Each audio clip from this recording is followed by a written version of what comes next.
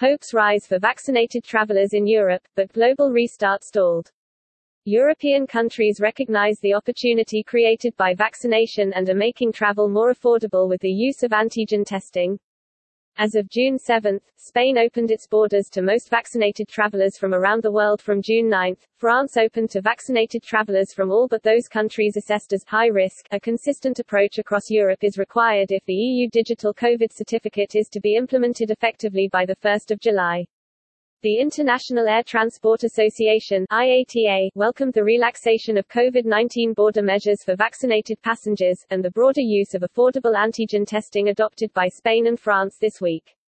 This is tempered by ongoing disappointment at the failure to implement harmonized measures across Europe and deep frustration at the lack of coordination among governments worldwide for a data-driven risk-managed approach to re-establishing the freedom to travel. As of June 7, Spain opened its borders to most vaccinated travelers from around the world and allowed EU travelers to enter the country with a negative antigen test. Furthermore, passengers coming from low-risk countries, including the UK, can enter without any restrictions. From June 9, France opened to vaccinated travelers from all but those countries assessed as high risk. Vaccinated travelers from medium-risk countries will need to provide proof of a negative COVID-19 antigen or PCR test, and unvaccinated people must still self-isolate for 7 days. It's encouraging to see more European countries taking steps to reopen borders. They recognize the opportunity created by vaccination and are making travel more affordable with the use of antigen testing.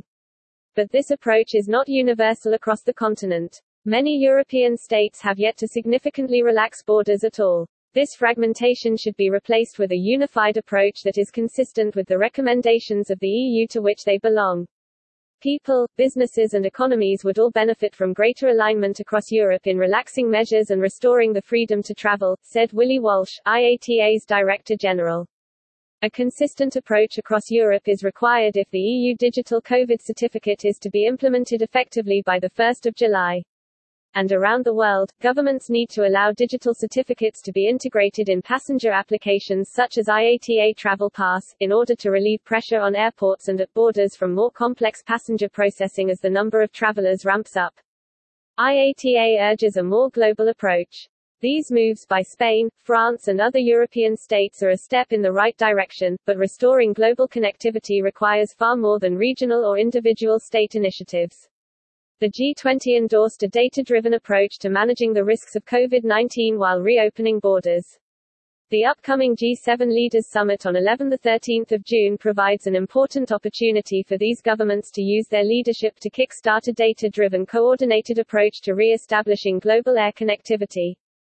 Connectivity needs countries at both ends of the journey to be open.